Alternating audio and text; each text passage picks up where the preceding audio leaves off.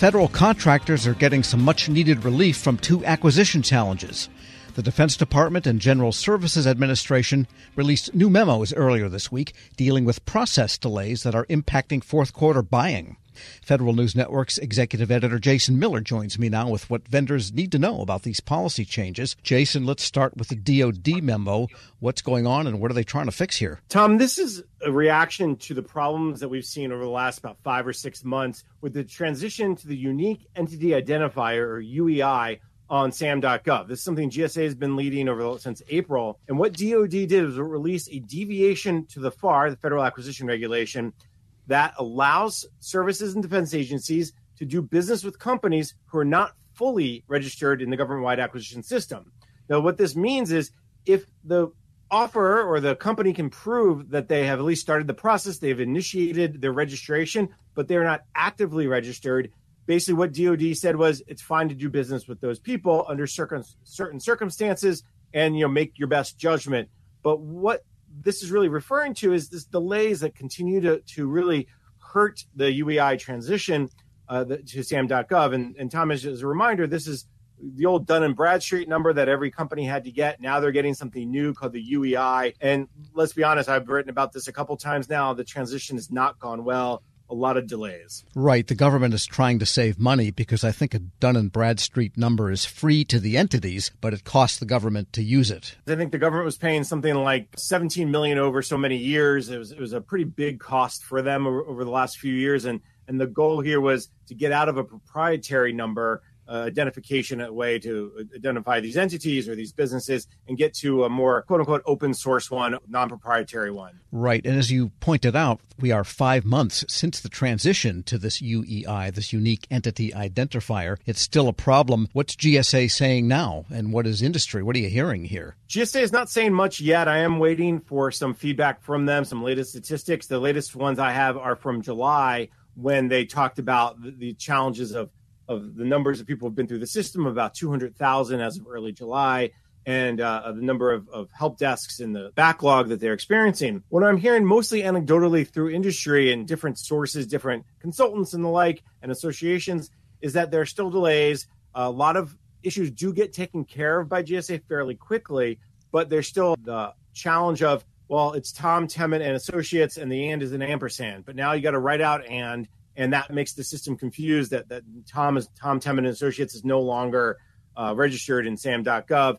So there's still these types of problems, the way you identify the specific company that was maybe not identified previously in the exact same way. Again, it's obviously that because the delays are still hampering companies, because there's still a backlog of people trying to get through the system, it's clear why DoD had to issue this FAR deviation. And to be clear, Tom, FAR deviations don't happen all the time, and it's a pretty significant issue. And basically what DoD writes in the memo is the deviation is issued to mitigate delays in SAM registration currently being experienced by entities due to changes in the validation process and the significant increase in entities requesting a unique entity identifier at SAM. Sure. So the delays are still out there. And GSA itself has some new policies. What are they trying to address separate from the UEI issue? The other big issue that's popped up over the last 6-7 months is inflation and how that's impacting federal contractors. Specifically for the GSA schedule, there are rules of something called an economic price adjustment. They call it an EPA contract clause. Of course, Tom, when I hear EPA, I think of the Environmental Protection Agency, but you got to get your mind around other acronyms that mean the same, that means something different in government. So in this case, economic price adjustment contract clause. GSA initially issued a memo back in March. They've issued another memo just earlier this week, and that basically says the approval process to raise your prices because of inflation is out now at the contracting officer's level. So that means if I'm a company on the GSA schedule and it used to cost me $1 per widget, and now it's costing me $1.50 per widget because of inflation, because of supply chain challenges, I can ask my contracting officer, hey, I need to raise my price 50 cents. They can say, yes, do it, or no, don't do it, based on evidence that you as the company provides. Previously, what the concern was, the contracting officer needed to go next level up or next 2 levels up, and that was causing, again, significant delays and really putting companies in a tough situation. Either they sell to the government at a loss, which is never a good thing because we know that profit margins are fairly small, or they don't sell to the government at all, which is also a problem because now the government's not getting what they need, and the company is potentially getting bad past performance because they've rejected a task order. And is there a provision in there that for the agency it must have sufficient appropriated funds? Because that's what's in the DOD sliver of relief on inflation. There's not a provision in the GSA memo because that's not GSA's role to tell you, agency X, to have money to pay for this. But it's really allowing the vendor to raise their prices more quickly, more easily, and really reduce the red tape. I talked to Roger Waldron, the president of the Coalition for Government Procurement. They do a lot of work with, a lot of their members do a lot of work with GSA. And he basically said, listen, this is definitely a welcome, positive step by GSA. It provides the contracting officers the authority they need to consider and address economic price adjustments.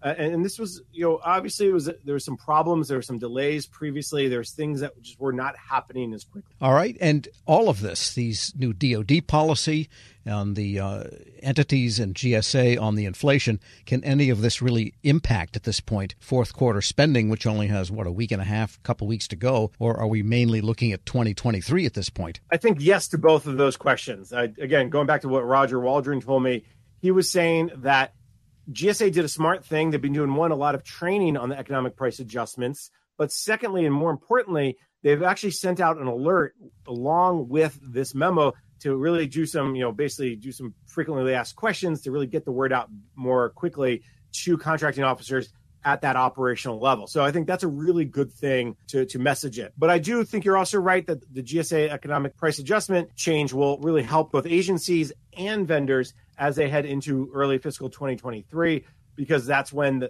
the changes will happen. And then this memo stays in place for a solid 6 months until March of 2023. And I think that's another smart move. As of for DOD, this is definitely going to help the companies in the short term, because basically what DOD is saying is if you're in the process of getting your UEI, we can still award you a contract. And with the end of the fourth quarter buying season right upon us, that's really going to help them immediately. And then, of course, there's a longer term tail behind it because they're extending that policy through the end of October. So there's still another month into the first quarter of the buying season, into the first quarter of 2023, recognizing that the UEI challenges potentially will continue. All right. So more to come on this, I'm sure. Federal News Network's Jason Miller. Thanks so much. Always a pleasure, Tom. And be sure to check out both of his stories at federalnewsnetwork.com.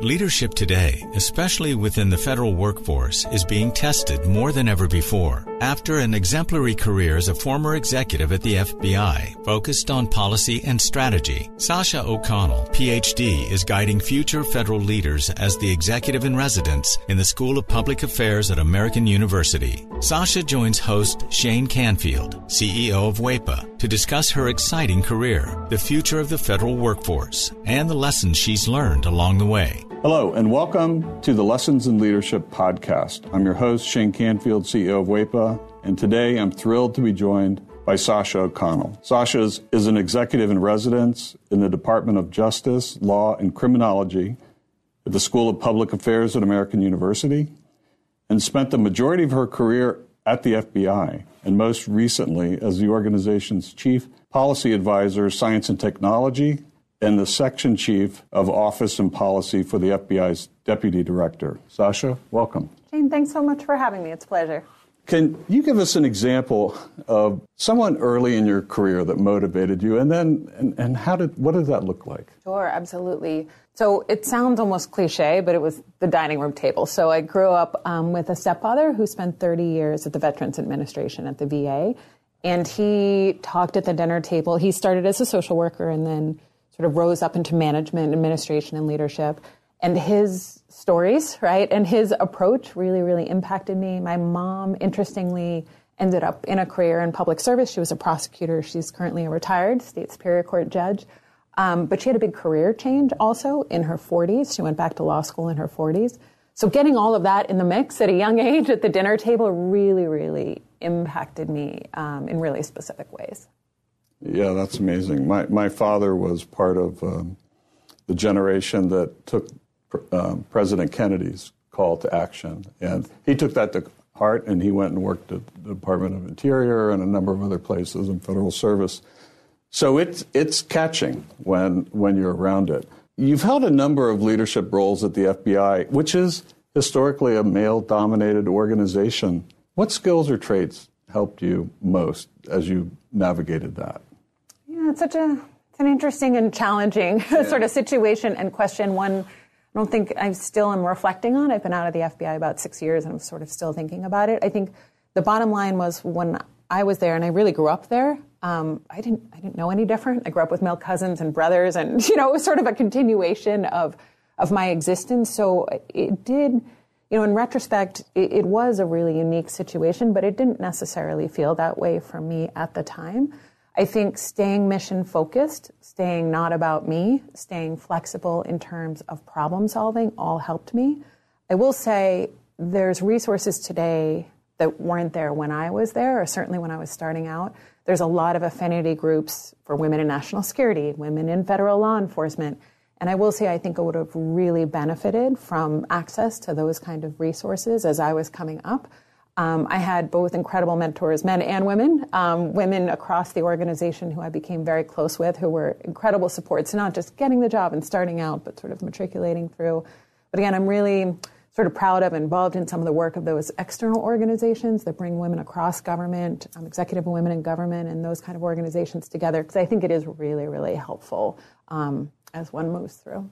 Yeah, we actually work with a number of those too, and go to their events and conferences and support them because it's important. How has your leadership style developed or changed over the years? Well, I think I've gotten a little more confident in it, right? The seeds were there at that dining room table. One thing that carried through that I learned from my stepdad was to focus on the process. He would talk at dinner about big ideas or big changes and how to get from here to there was part of his day job. So he thought about explicitly was getting other people on board, getting that stakeholder engagement, getting other people to think it was their idea if that was required.